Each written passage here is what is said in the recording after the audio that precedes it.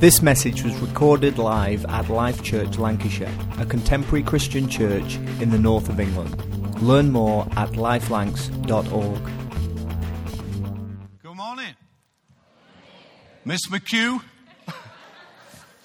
I'm sure you'll forgive me just this once. Great to see you this morning. Wonderful to see you. And we're really looking forward to the baptisms. The fact that people decide that they want to follow Jesus, that they decide that they are going to be making this, taking this step of devotion is just a wonderful thing. So I love to be able to share in that. So thanks for being here to see that. And we've got a series right now called Devoted. And we're talking about what that actually means to be devoted followers of Jesus. What does it look like if we're somebody that really is a Christian, who loves God, who follows God? And in that, we're looking at some of the values that we have as a church community. And they're all about community.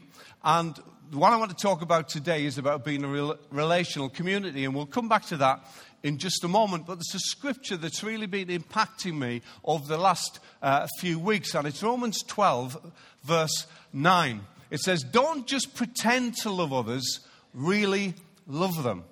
And that's such a key thought that, you know, as Christians, we're called, as God has loved us, and we've experienced God's love, then we are then required or expected to love other people just like God loves us. So it's a wonderful idea. It's a wonderful thought. It's a great concept. But sometimes it's a little bit harder to live out than it is to agree with in your head.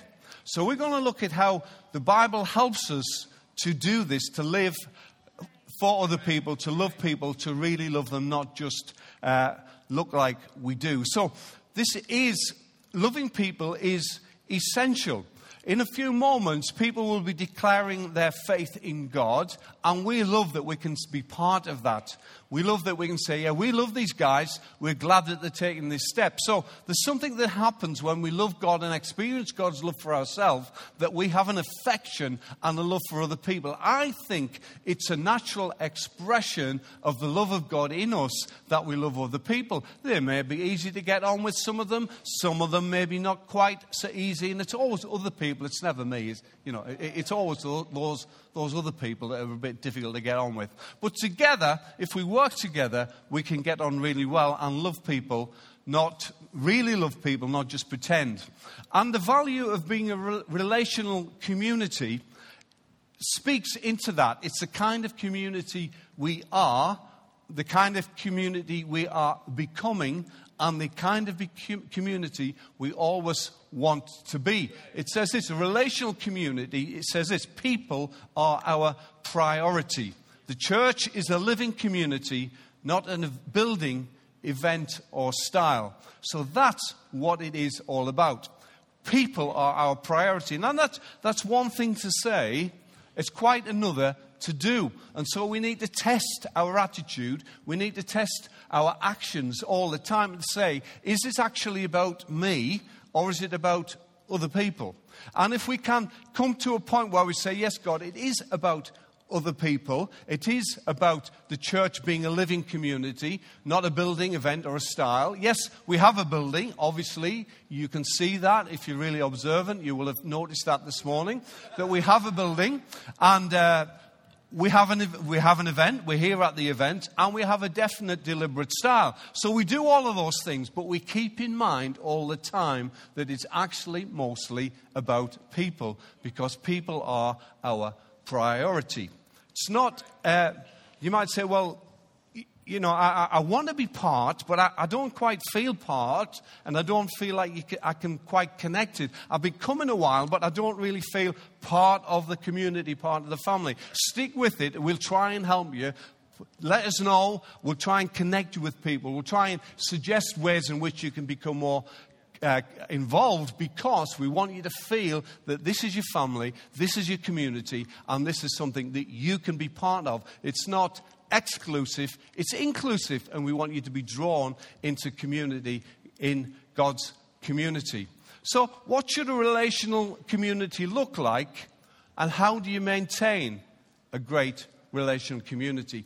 Two reasonable questions, And the good thing is the Bible is written to real people in real situations, and it's as relevant today as it was 2,000 years ago. So the Bible speaks into this whole idea and gives us some help, some instruction, and some advice. I'm going to read a few verses from a letter that Paul wrote to a local church, a bit like this one, 2,000 years ago, a bit like this one, all sorts of different people in that church community. God wrote this at this time, and this is what it says. He says this: if you have any, in Philippians 2, if you have any encouragement from being united with Christ, if any comfort from his love, if any common sharing in the Spirit, if any tenderness and compassion, then make my joy complete by being like-minded, having the same love, being one in spirit and of one mind. Do nothing out of selfish ambition or vain conceit. Rather, in humility, value others above yourselves, not looking to your own interests, but to each of you to the interests of others. Well, that'll be easy then. That's that sorted. We just have to put everyone else first and not be bothered about our own experience or our own current situation. Simple. Simple. Well, there's a bit more to it, and it needs a bit of work, because the Bible's clear that we don't have to work to achieve unity. We already have unity. The Bible's clear that we are united in Christ. It's there if you have an encouragement from being united with Christ. So when we become a Christian, we become part of the family. We are united together with Christ. Young, old, whatever our background, wherever we come from. Yeah, that. We are part of a family, and we are joined together. So in Christ, we are a community. In Christ, we are a family. In Christ, we belong to him and we belong to each other. In Christ, in spite of our differences, we are united. So we have unity. And what he's speaking into this here to us, what Paul's saying to us here, and as he does right through the book of Philippians, what he's saying is, yes, we are united in Christ, but we have to keep working at it.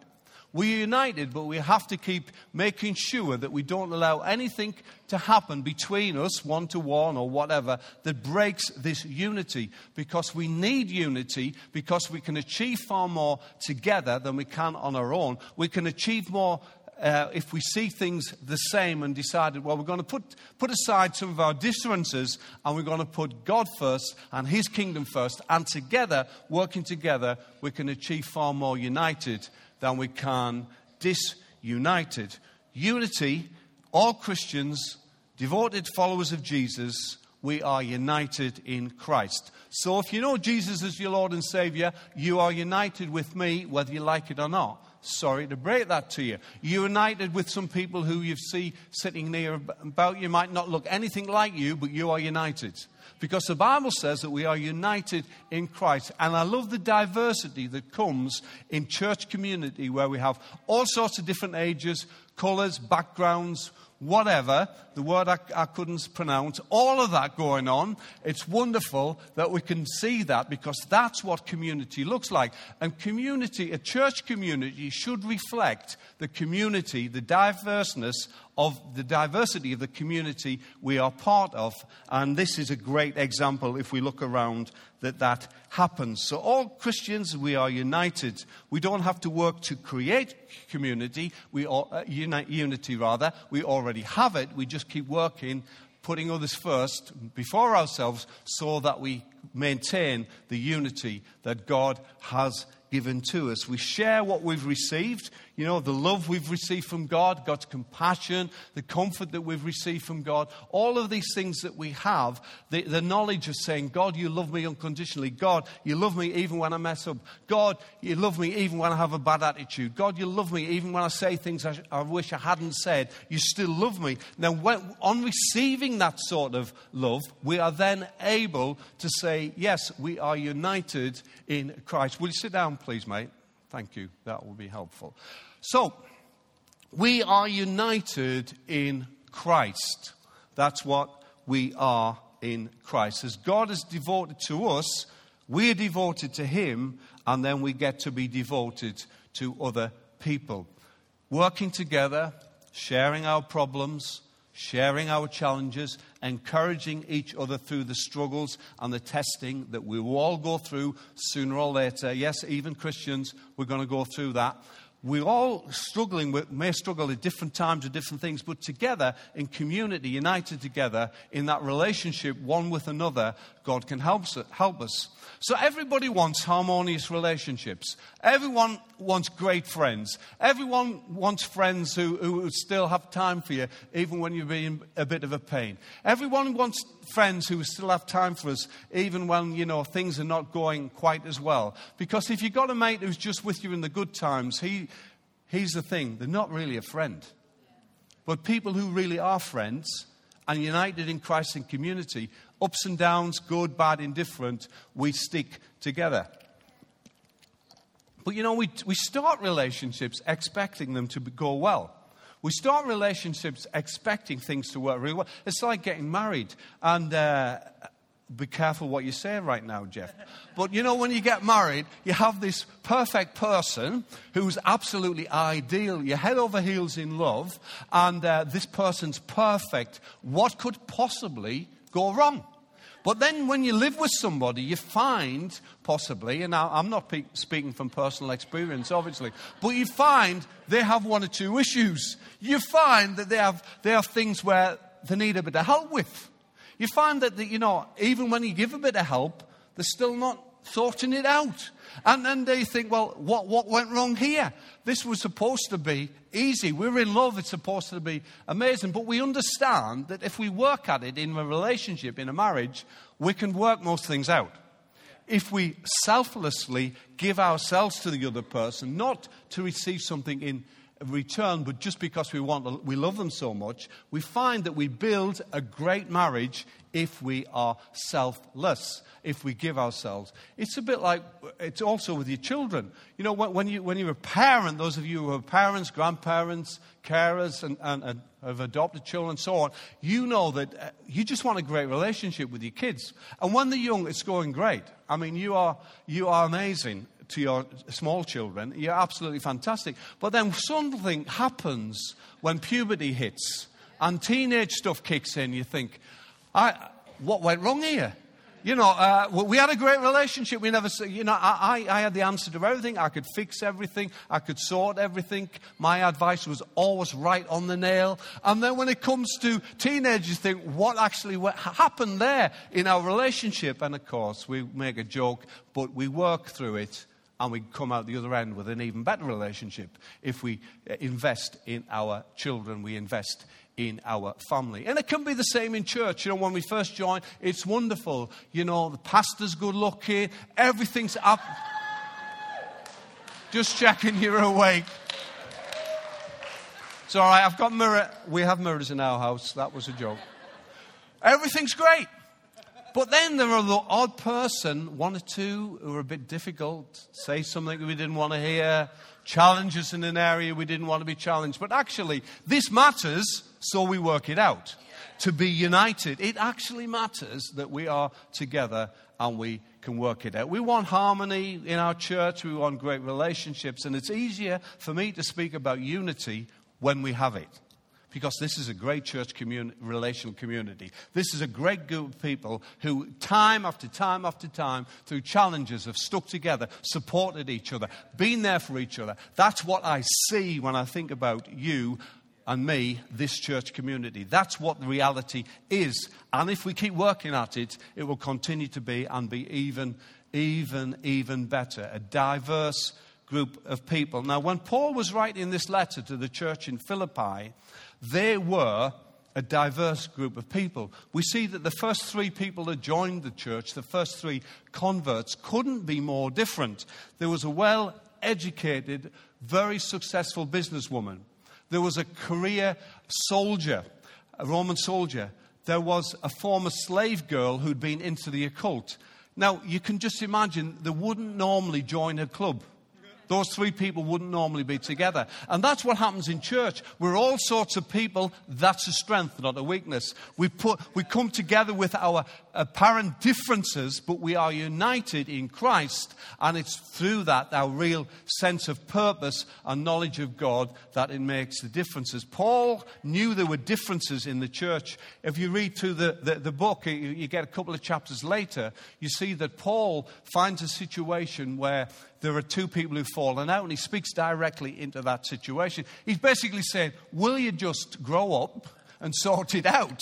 It's fundamentally what he's saying. And if we want to, we can come to agreement on things, differences, but we can work it out. The Bible written to real people in a real situation, in a real environment with real challenges, just like we have. Let me read a couple of those verses. Paul says, look, you're doing great. But he says, verse 2, make my joy complete by being like-minded, having the same love, being one in spirit and of one mind. Do nothing out of selfish ambition or vain conceit. Rather, in humility, value others above yourselves, not looking to your own interests, but each of you to the interests of others. The key to good relationships, even great relationships, is to put other people first. Now, that is completely countercultural, because people say in our world, look after number one. Look after yourself. Don't let anyone put on you. Make sure that you look after yourself and your family. Now, I'm all for looking after ourselves and our families. Please don't hear what I'm not saying. But it's countercultural to say we're actually going to put other people first. It's not my ideal. It's what benefits other people.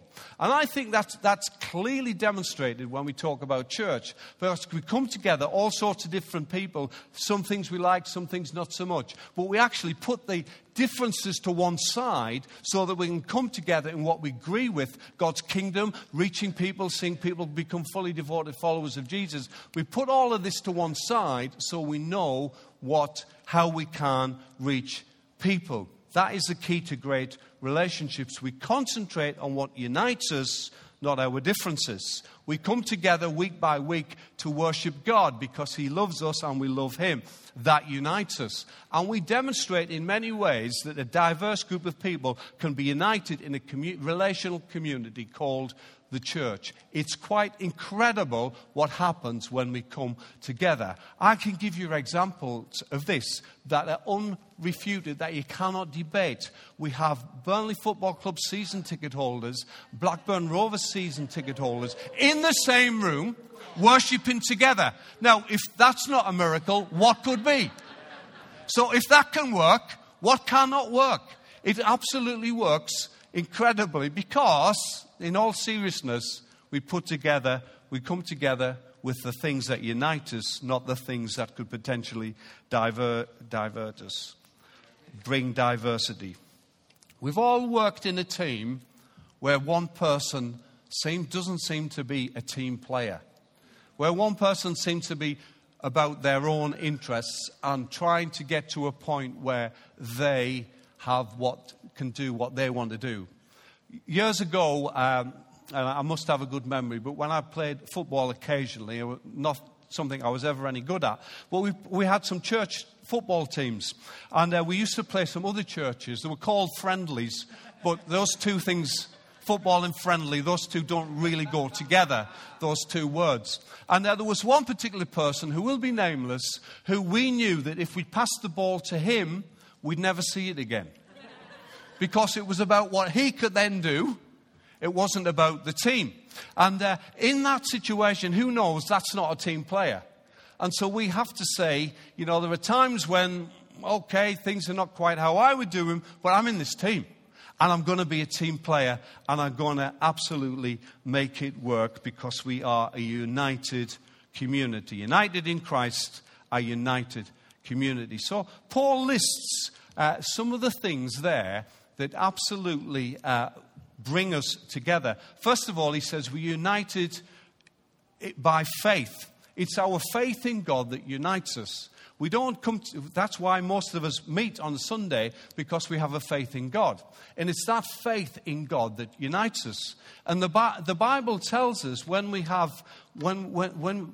are, like today, they've been baptized into one body by one Spirit. We share the same Spirit. When we become Christians, the Holy Spirit lives in us, and that unites us with other people. It's our faith in God, first and foremost, that unites us. It's the depth and the quality and the strength of our faith that then flows out to everything else we do. We're not just a group of people who want to do good in the community. Absolutely, we want to do good in communities across East Lancashire. We're involved in loads of different kinds of things, but we need to understand that starts with our faith. We're united together with our faith in God. The instant we believe in Christ, we are united with other Christians. It's about love. Paul talks there about having the same love. We have experienced God's love, and that genuine concern and love for other people flows out of that, because when we experience God's love, as I've already said, I believe it's a natural thing to then love other people. Genuine love for others is not dependent on their response. When I've talked to people about Jesus over the years, not everyone says that I was just waiting for somebody to tell me about that. Now, you may have had those experiences. I have had occasionally. But most of the time, people might be closed up to wanting to hear the message of the love of God. But they see the love of God in how we are with them. They see the love of God in what we try to do for them. They see the love of God in our actions, in our attitudes, over and above what the words that we speak. You know, the Bible goes a long way with this, and it's not on the screen, but I'll read this to you. 1 John 4:20. If someone says, I love God, but hates a fellow believer, that person is a liar. Whoa. For if we don't love people we can see, how can we love God who we cannot see? Pretty blatant, pretty black and white, pretty clear, very, very clear. That is, that if we really love God, we will love other people. And so we're united in our love for people, the compassion we have received from God. We are united in purpose. Our purpose is to reach people with the good news about Jesus. That's the purpose of Life Church. We want to reach, for 2,000 years, the church has been responsible for passing on the message of Jesus. Many different churches around the world, in this area, right across the globe, many, many different churches over 2,000 years have been responsible to pass on the message. And because we are still here today, tells me that we've been faithful to what God has called us to do. But now our generation and generations to come, we're still responsible for passing on that message. We are united in purpose. He talks about working together with one purpose. The former President of the United States, Harry S. Truman, said, it's amazing what you can accomplish if you don't care who gets the credit. And it's absolutely true in church, but actually, I put a rider to that. It's amazing what we can achieve if we make sure God gets the credit. Not me, not you, but together, we're working together with the same purpose. Selflessness, putting the interests of others first. Not selfishness, me first, but other first. It's essential to build a great relationship, to be one in spirit. Humility. Humility is something we have to be aware of. Sometimes we're a bit reticent to talk about humility, because if I say, look at how humble I am, then I disqualify myself for being humble. But we need to understand what humility absolutely looks like. Humility doesn't look like this. Humility doesn't mean you can't look at someone in the face. Humility doesn't mean that you live a closed, quiet, small life. Humility means you live a big, expansive life, but you care about people and you put others first, putting others before yourself, not looking for what you can achieve, not vain conceit and ambition, as Paul puts it here, not selfish ambition, but humility. It's not about me, it's about others. And this is such a great, significant key to great relationships in church community. It's about putting others first before ourselves. Don't just pretend to love others, really love them. We are a relational community. People are our priority. What does a living community look like? What does that look like? Well, look around. And so we meet together on a Sunday, and we meet together on Mondays and Thursdays in small groups, and we meet together in the things we do outside of this building, in community, in different things we're seeking to do. We meet together to encourage one another. We meet together as mates and have a brew together and just challenge each other and become accountable to each other. That's what a living community looks like. So don't exclude yourself and say, I'm okay on my own, I can sort it out. No, say, no, I want to be part of this. I want to be relational. I want to make friends, but the way to make friends is to be one.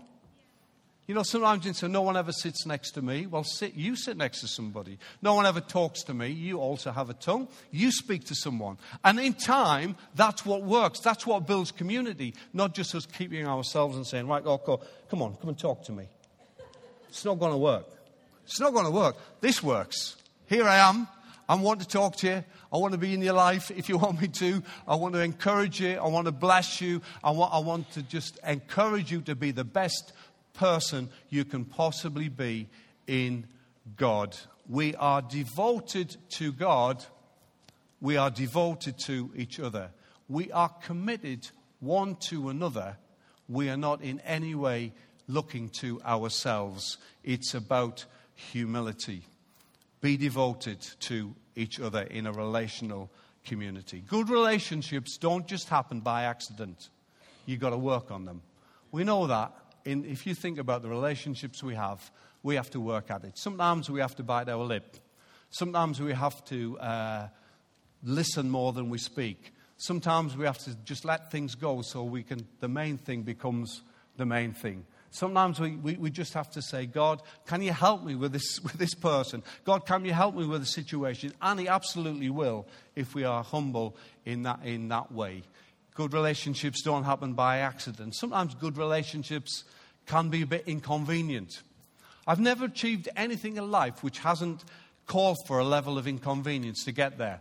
Those of you who've studied for exams and GCSEs and A-levels and degrees and so on, there was a large element of inconvenience when you were doing that. You would have rather be out with your mates playing football. You would have preferred you had a busy life, but you'd set aside some time to study, whatever that is. And being in relationship with people can be at times inconvenient. But hey, we're committed to this because we're committed to God and we're committed to each other. We are devoted to great relationships. It all starts with our relationship with Jesus.